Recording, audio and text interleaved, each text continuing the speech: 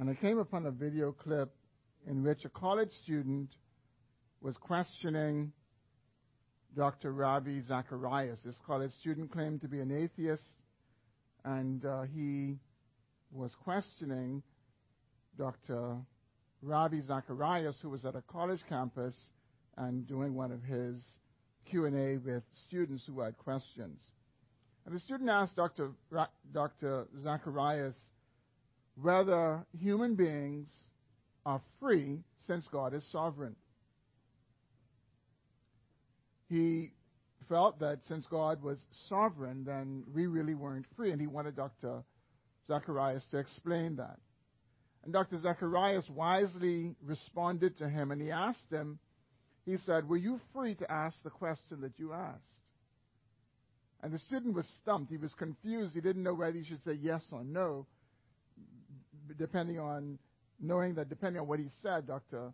Zacharias was probably going to take him to pieces. As I was preparing this sermon,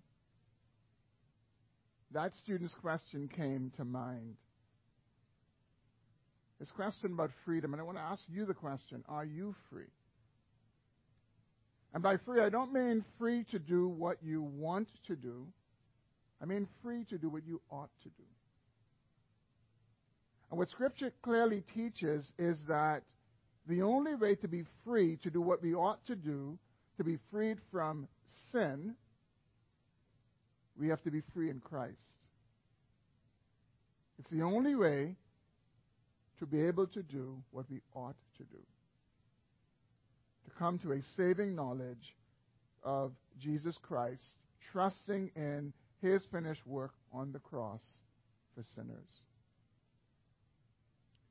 But there are many people who actually believe that being freed from sin means that you no longer commit big sins, or you no longer commit gross sins like sexual immorality and lying and stealing. But the shocking reality is that you can cease to commit these gross sins, these big sins, and still not be truly free. And this is the point that the Apostle Paul makes again to the Galatians in the section of his letter that we have come to this morning as we continue our sermon series in Galatians. Galatians 5, verses 1 through 12. So please turn there in your Bible if you have not yet done so. In these 12 verses, the Apostle Paul reminds Galatians, he reminds them that performance-based religion cannot bring us to Christ. Performance-based religion cannot bring us to Christ. The Galatians felt it could. They thought they could be justified and find freedom through keeping the law. They thought they could be free from sin by keeping. Paul says no. And he has been explaining to them why, and as he comes to this section of the letter, he again tells them why. So please follow along with me as I read Galatians 5, verses 1 through 12. Let's consider this morning why performance-based religion cannot bring us to Christ. Paul writes, "For freedom, Christ has set us free. Stand firm, therefore, and do not submit again to a yoke of slavery. Look, I, Paul, say to you that if you accept circumcision, Christ will be of no advantage to you. I testify again to every man who accepts circumcision that he is obligated to keep the whole law. You are severed from Christ, you who would be justified by the law. You have fallen away from grace. For through the Spirit, by faith, we ourselves eagerly wait for the hope of righteousness. For in Christ Jesus, neither circumcision nor uncircumcision counts for anything, but only faith working through love. You were running well. Who hindered you from obeying the truth? This persuasion is not from him who calls you. A little leaven leavens the whole lump. I have confidence in the Lord that you will take no other view, and the one who is troubling you will bear the penalty, whoever he is. But if I, brothers, still preach circumcision, why am I still being persecuted? In that case, the offense of the cross has been removed. I wish those who unsettled you would emasculate themselves. Would you bow in prayer with me? Lord, thank you for your word this morning. Thank you for the privilege that we have to gather and to sit under the reading of your word and now the preaching of your word. God, give us all ears to hear. Meet us, Father, through the preaching of your word. I pray that you would grant me grace that I desperately need to be faithful, to care for these who are gathered, and to stay within the four corners of your word.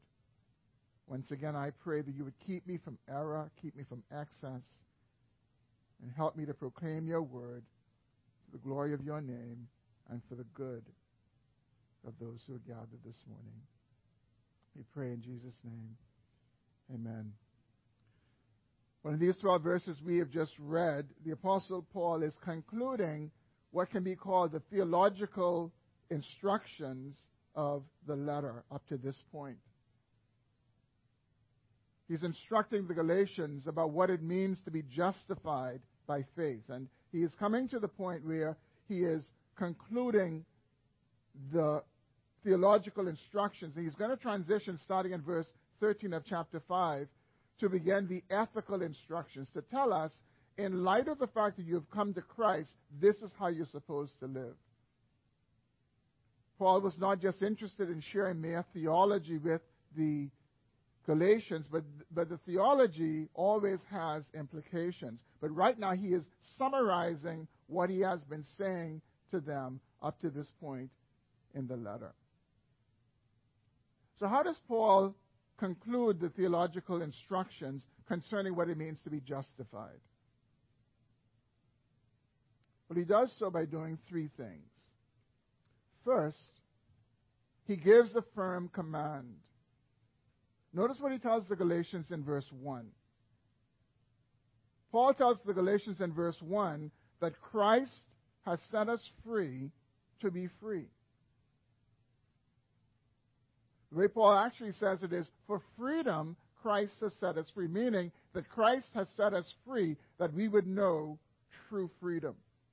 Earlier in Galatians 4, verse 31, Paul had said to the Galatians and to us, he says, we are not the sons or the children of the slave woman, but we are the children of the free woman.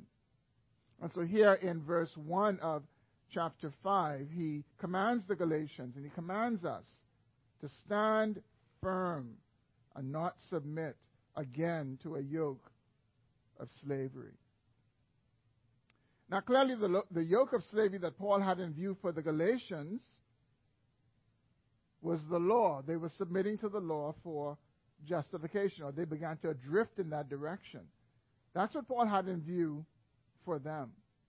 But notice that Paul does not say, Christ has set you free, and you must not submit to the law or the yoke of slavery. He doesn't use a definite reference to this yoke of slavery. Again, for the Galatians, it was the law. But what he says is that you must not submit again to a yoke of slavery. Now,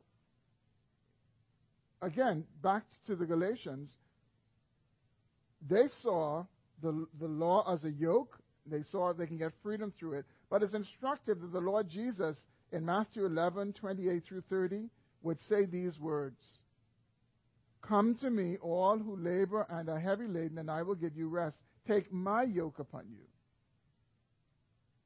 and learn from me, for I am gentle and lowly in heart. You will find rest for your souls, for my yoke is easy and my burden is light." And so the clear implication is that there are other yokes, and they are not easy yokes. The law was one of those yokes that was not easy. It was especially hard. It was actually impossible to carry because no amount of effort to fulfill the law would result in its fulfillment, because fallen human beings just can't fulfill the law. So it was an unbearable yoke, and the Lord invites all who have other yokes to take his yoke upon him. But I believe that Paul is speaking beyond the Galatians when he says to them, do not submit again to a yoke of slavery. The different yokes of slavery. And even as we consider this morning, anything that we approach or we believe in, any belief system that we have, anything that we do, believing that we will be accepted by God based on our performance, is a kind of yoke of slavery. It's a kind of yoke of slavery. It's not the law that the Galatians were following, but it is a kind of yoke of slavery that we believe that if we do it, if we perform it, that we will find acceptance before God. And so if you have more faith toward God and expect him to bless you more and answer your prayers, if you do certain things, if you pray, if you regularly maintain your devotions, if you attend church, if you give tithes and offerings, all these things, and these are good things. These are things we should do. But if we do them, believing that God accepts us or loves us more because we do them, it is a performance-based yoke of slavery.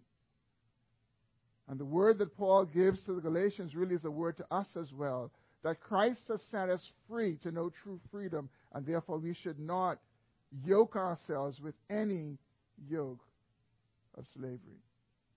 I remember a number of years ago, as a young Christian, I heard this missionary giving a testimony, and he was sharing about how he was under such religious bondage that he would get up in the mornings and he could not make a decision whether he would brush his teeth first or read his Bible and pray, because he felt that he had to read the Bible first and pray first. And he would say some mornings he would get up and he would brush his teeth first, and he would be condemned. His devotions would be meaningless because he was under such condemnation, he said, that he literally almost lost his mind. Almost lost his mind trying to be on that performance treadmill of trying to please God and accept God by some routine that he had developed. It is a yoke of slavery. It is an impossible yoke that leads nowhere. And it's not to say that we should be careless with how we live. It's not to say that how we live does not matter at all. It matters, but it does not matter in terms of our acceptance before Almighty God. God will discipline us when we persist in sin. He will do that, but he will love us no less. He will accept us no less. But we rob ourselves of the great joy that comes from freedom in Christ when we submit to yokes of slavery. And so I want to ask you this morning, those of you who have put your trust in Jesus Christ, have you been tempted? Are you tempted in an ongoing way to submit yourself to yokes of slavery, believing that God accepts you based on your performance, and there are certain things that you must do or not do in order to be accepted or more accepted by God. And again, yokes of slavery come in all different forms and all kinds of shapes, and we must guard against them. And so we need to heed this command that Paul issues in verse 1. We need to stand firm and not submit again to a yoke of slavery. As Paul concludes this theological section on what it means to be justified through Christ alone, he not only gives a firm command, but he also issues a sober warning. Paul warns the Galatians that their very salvation is on the line. Look at what he says starting in verse 2. He says to them, "Look, I, Paul, say to you that if you accept circumcision, Christ will be of no advantage to you." What is he saying? Is Paul fighting against circumcision? Is he opposed to it? Not at all. He's not opposed to it, not in and of itself. You'd recall earlier in the letter in Galatians chapter 2, when Paul recounts this meeting he had in Jerusalem when he went up to meet with the apostles, he said that though Titus was a Gentile, they did not force Titus to be circumcised. And here in verse 2, it is quite clear that the requirement to be circumcised for salvation featured very prominently in the teaching of these Judaizers who had infiltrated the Galatian church. And Paul's point to the men in the church at Galatia was, you're Gentiles. You're not circumcised. But if you feel obligated to be circumcised for spiritual reasons, then Christ is of no advantage to you. There's no saving benefit of Christ to you. If you feel obligated to be circumcised for spiritual reason, Christ is of no advantage to you. Why does Paul say this in such a strong way? And the reason is because salvation is through faith in Christ alone. Not Christ plus circumcision, but faith in Christ alone. The Galatian men were being called by the Apostle Paul to resist being circumcised because it was unnecessary for their salvation. And then he explains why that's the case in verse 3. He says it'll be pointless for you to do that. It will be pointless. And here's why. He says, because every man who accepts circumcision is obligated to keep the whole law. You keep one part of the law. If you say, I must keep this, Paul says you're obligated to keep the whole thing. And what we know is we can't keep the whole thing. We have a hard time even keeping a part of it. We cannot keep any part of the law to God's perfect standard. Not just one part of it. You take one part of the law, we cannot even perform that perfectly for a holy God. It's shot through with sin. And so Paul is making the point, this is why Christ will be of no advantage to you. Because if you submit to circumcision for spiritual reasons, you're obligated to keep the whole law, and you can't keep it.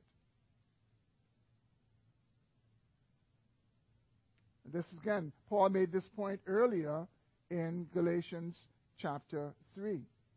And this is why he says to them in verse 3, I testify again, I tell you again.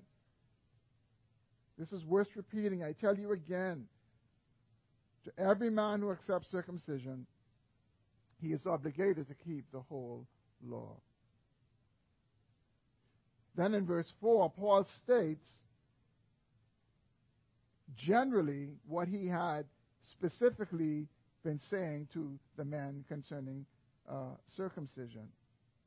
He says in verse 4, you are severed from Christ, you who would be justified by the law. You have fallen away from grace.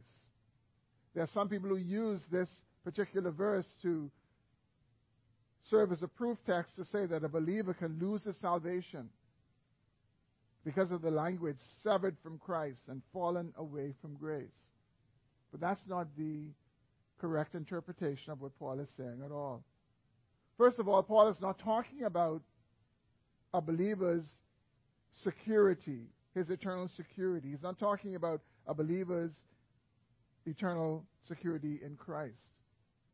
If we want to find where Scripture talks about the believer's eternal security in Christ, we read other passages like John chapter 6 and John chapter 10 and Romans chapter 8, especially verses 28 through 39.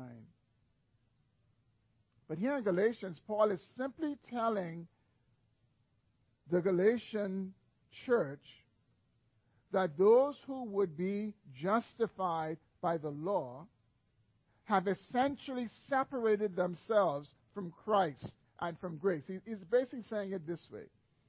He's saying that law-keeping and Christ and grace are two worlds apart, two separate worlds apart. He says if you seek to be justified by the law, you who do that, you have severed yourself away from Christ. You've fallen away from grace. You're in another realm. You're in a completely different realm. Paul is not saying, oh, you were saved and now you will be cut off and lost and you will lose grace. No, he's not saying that at all. He says if you want to be justified by keeping the law, you're in a different realm. You have separated and cut yourself off from Christ and grace. He's saying that Christ and grace are foreign to trying to be justified by the law. And the Galatians needed to hear this because the Judaizers were in their midst and were upsetting their faith, telling them that in addition to coming to Christ, you also need to keep the law to be justified. And they needed to hear this hard reality about the impossibility of what they were doing. Those who seek to be justified by the law or any kind of self-performance,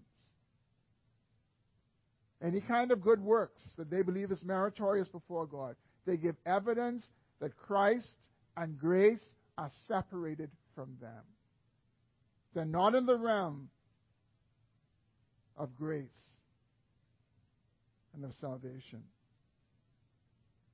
In verse 5, Paul goes on to explain the true righteousness that we need and hope for. And he tells us it comes by faith, not through works of the law or works of self-performance.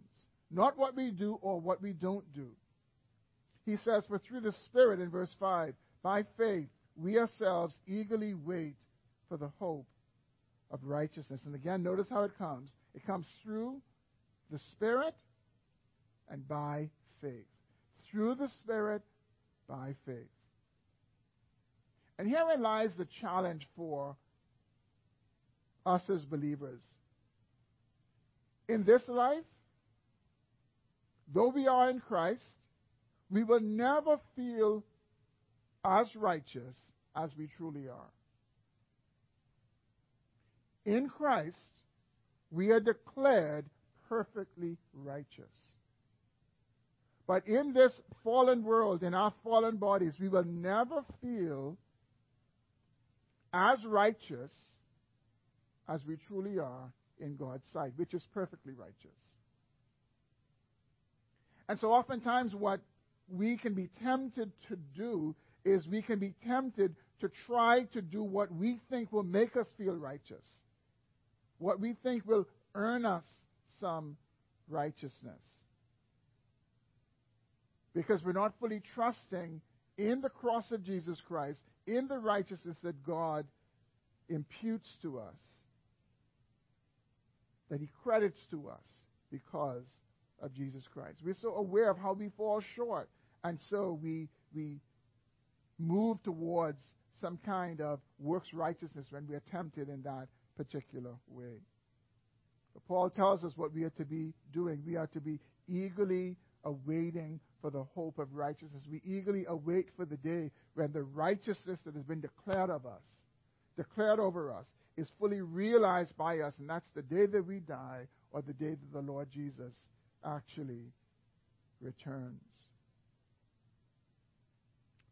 Notice in verse 6 that Paul tells the Galatians what really matters. He says, here's what matters. What matters is faith working by love. Faith in Christ that is evidenced by true love, love for God and love for others. Paul says neither circumcision nor uncircumcision counts for anything.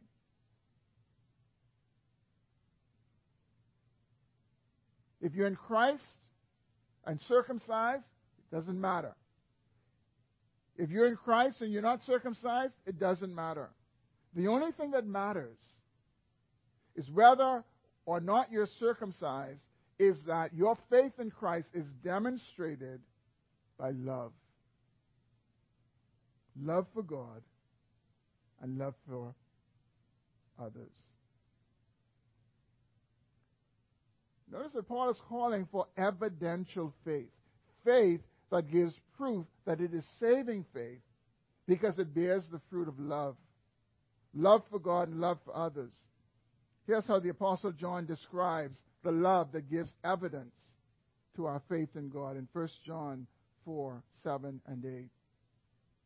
He writes, "Beloved, let us love one another, for love is from God, and whoever loves has been born of God and knows God. Anyone who does not love does not know God, because God is love." Brothers and sisters, let us hear these words this morning. A faith that knows no love for God and no love for others is not saving faith. It's what Jim Elliff calls wasted faith. It's not saving faith. It is wasted faith. John goes on in verses 9 through 12, and he writes, "In this the love of God was made manifest among us, that God sent his only Son into the world so that we might live through him. And this is love, not that we have loved God, but that he loved us and sent his Son to be the propitiation for our sins." Beloved, if God so loved us, we also ought to love one another. No one has ever seen God. If we love one another, God abides in us, and his love is perfected in us. Paul is going to go on in the next section of the letter, and he's going to be calling the Galatians to love.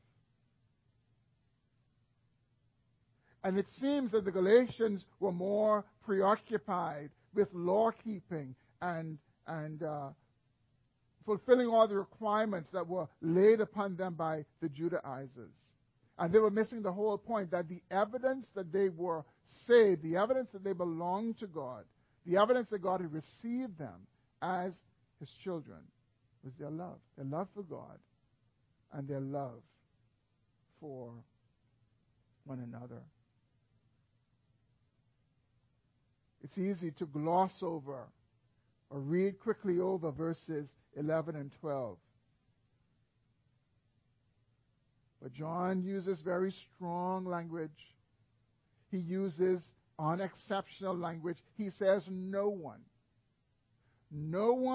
has ever seen God. If we love one another, God abides in us. And his love is perfected in us. His love is matured in us. His love is evident in us. Paul tells us this is what really matters. It doesn't matter whether you are circumcised or not. It doesn't matter whether you eat meat or not. It doesn't matter whether you only eat vegetables. In Christ it matters not. It doesn't matter if you drink alcohol or you don't drink alcohol. It doesn't matter in Christ. What matters is that the faith we profess in Christ bears the fruit of love. Love for God and love for one another. John 3:16 is the most well-known verse of Scripture.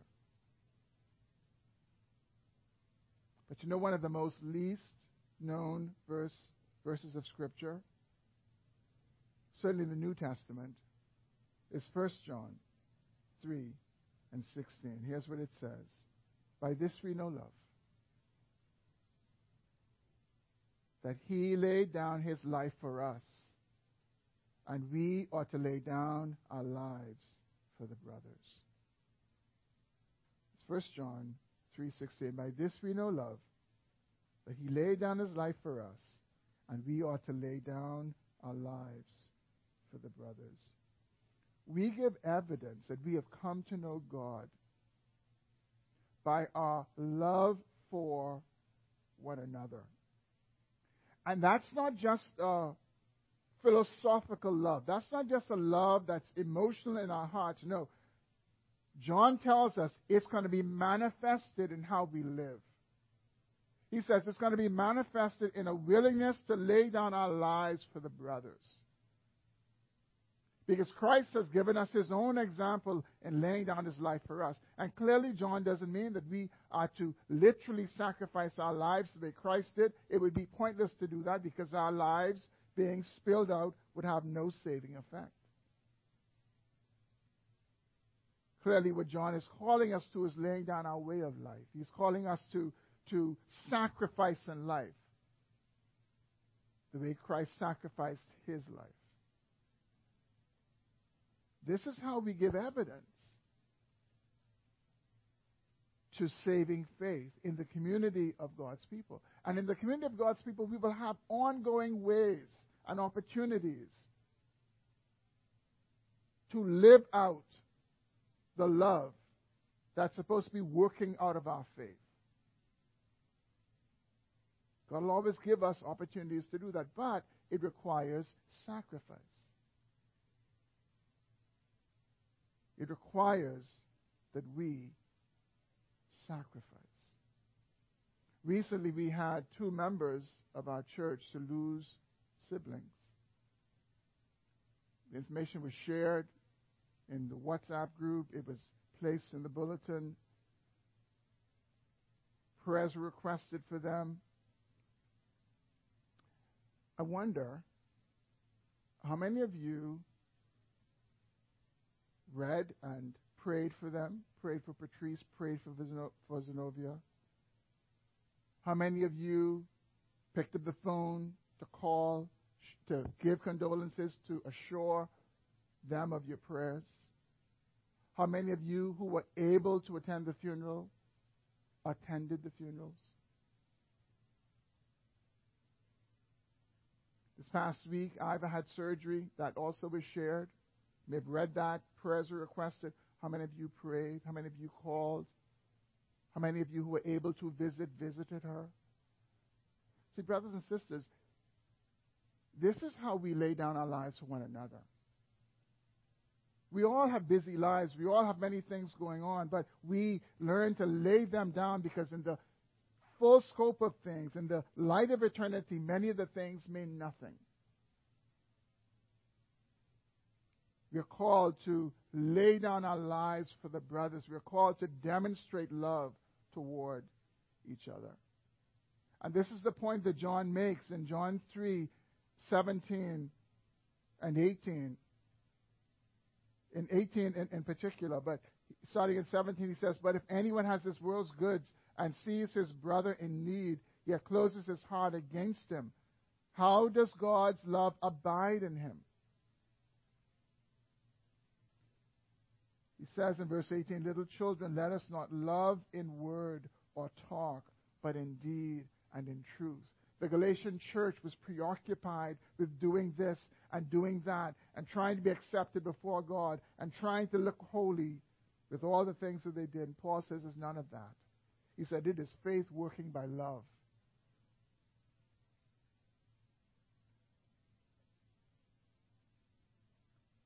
And this is what we're called to. We're called, as John says in verse 18, not to love in word or talk, but we are to love in deed and we are to love in truth. And when we do, we give evidence that we belong to Christ. I wonder how many of you this morning feel the sober warning that Paul gives about trying to be justified by what we do.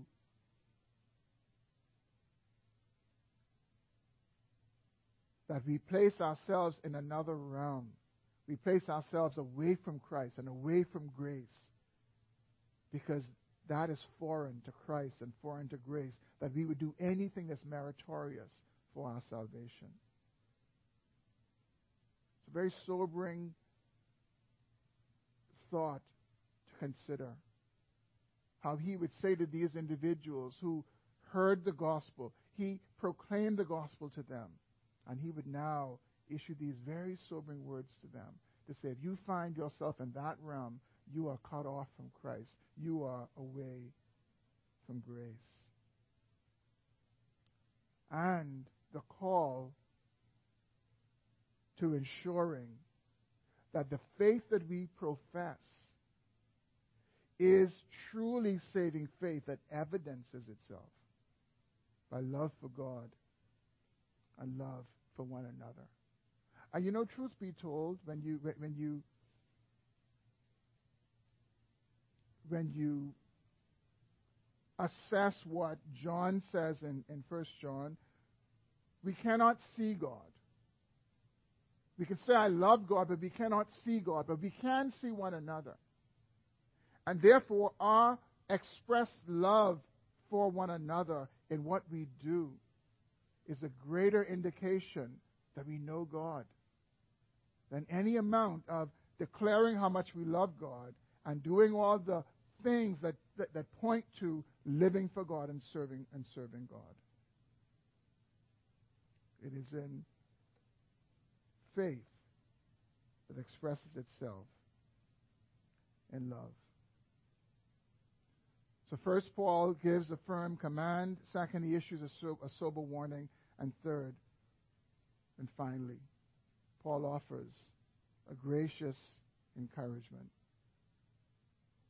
Throughout this letter, Paul has been speaking about the Galatians in very tentative ways.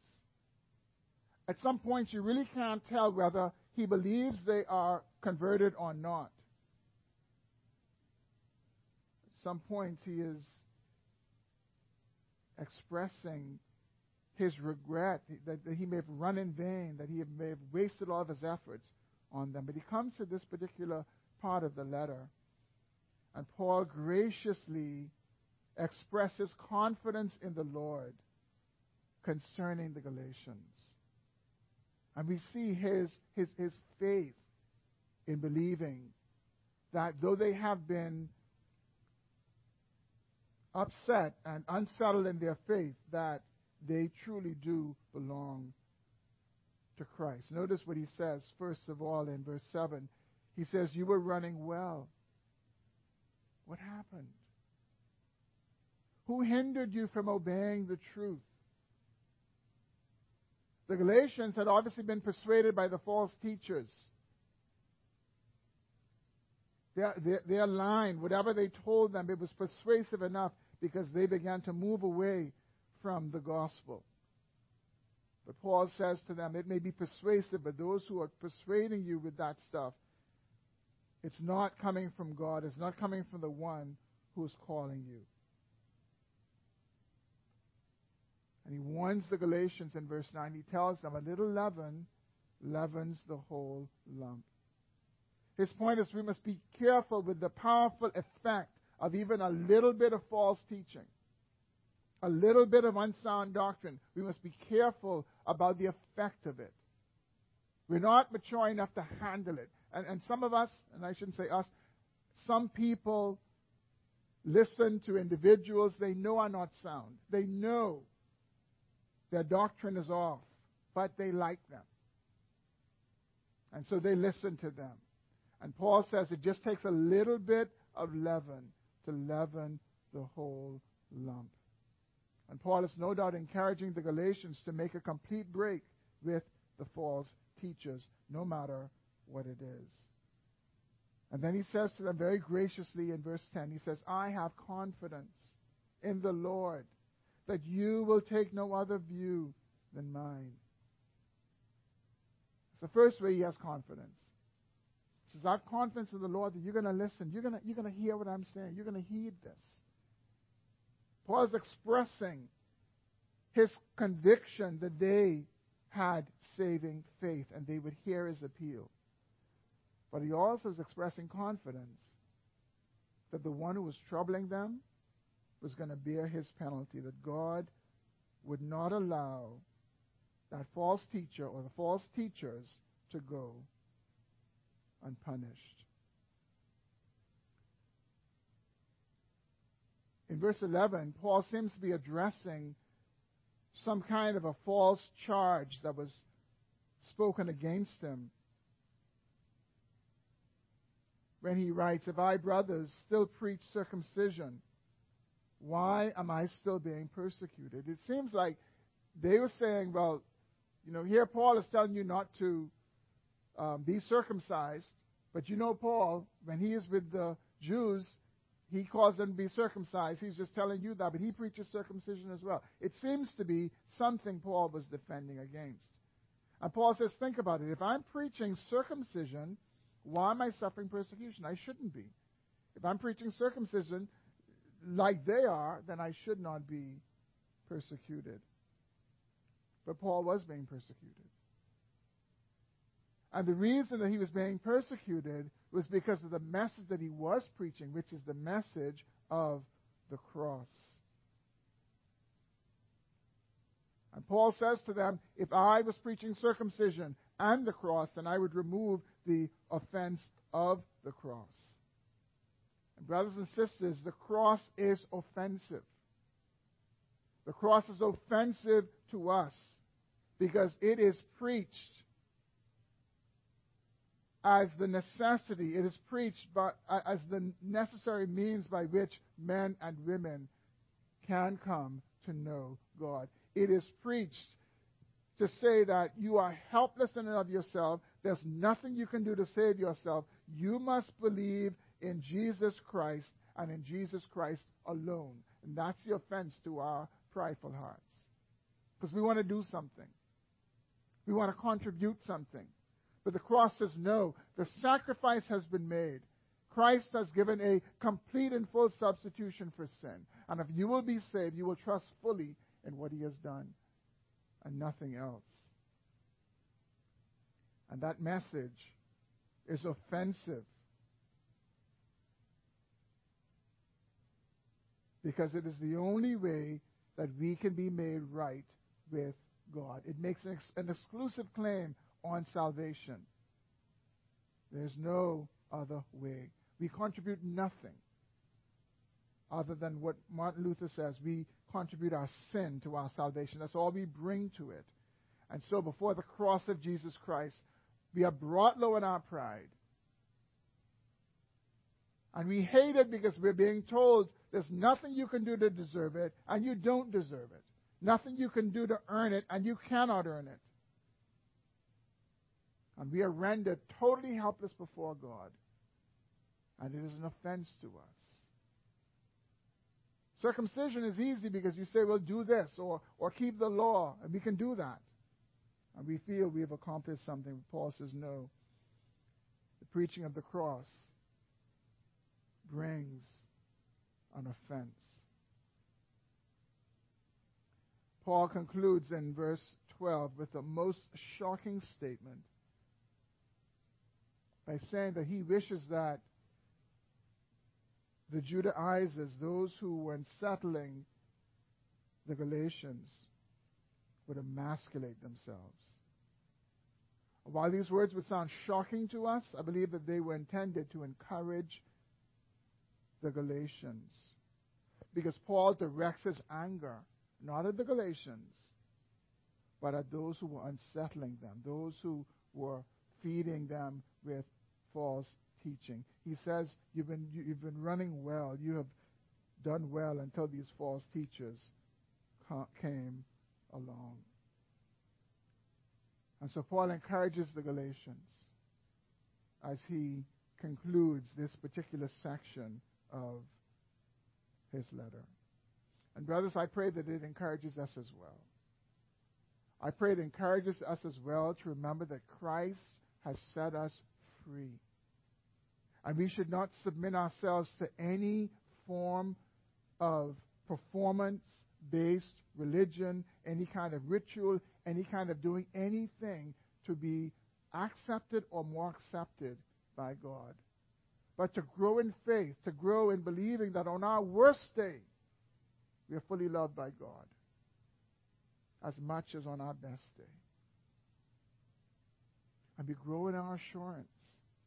And the energy that we would put into doing things to try to please the Lord, we put that instead in simply having faith in a God who loves us comprehensively, a God who loves us before the foundation of the world, and who promised that he will love us to the very end, and he will present us faultless before his presence with great joy. May God help us to stand free in the freedom that Christ has brought for us. Let's pray.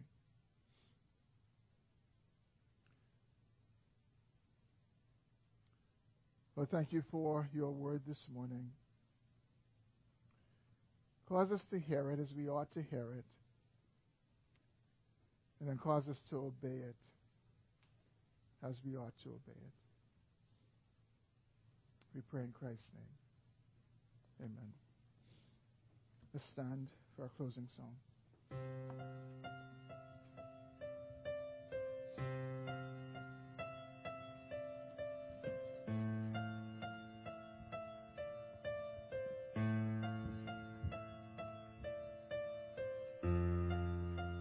I'll sing My Hope is Built on Nothing Less. My hope is built on nothing less than Jesus' blood and righteousness. I dare not trust the sweetest frame, but only trust in Jesus' name. My hope is built. My hope is built on nothing less than Jesus' blood and righteousness. I dare not trust the sweetest frame, but only trust in Jesus' name. Christ alone.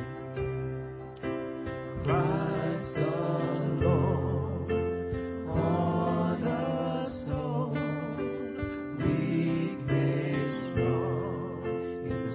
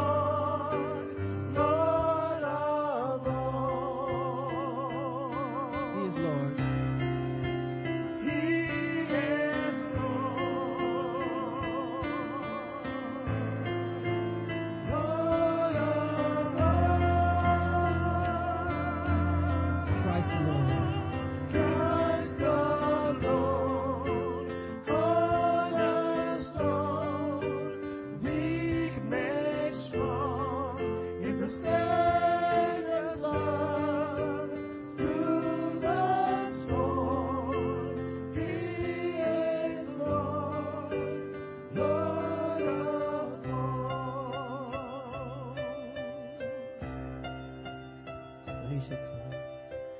When he shall come with trumpet sound, oh, may I then in him be found,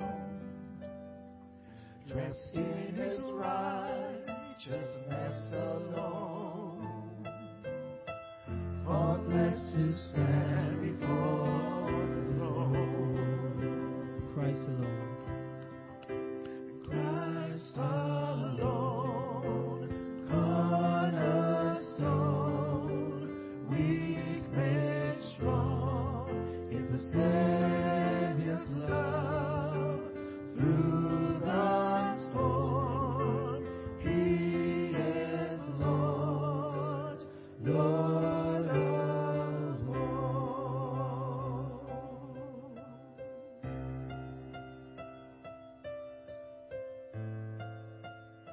Father, would you help us to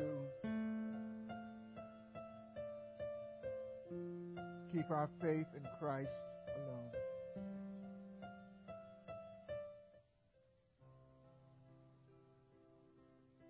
Lord, we pray that you would, by your Spirit, convict us and remind us when we, like the Galatians, are drifting into performance-based religion, seeking to be more accepted by you, seeking to be accepted by you. And God, give us the grace to stand firm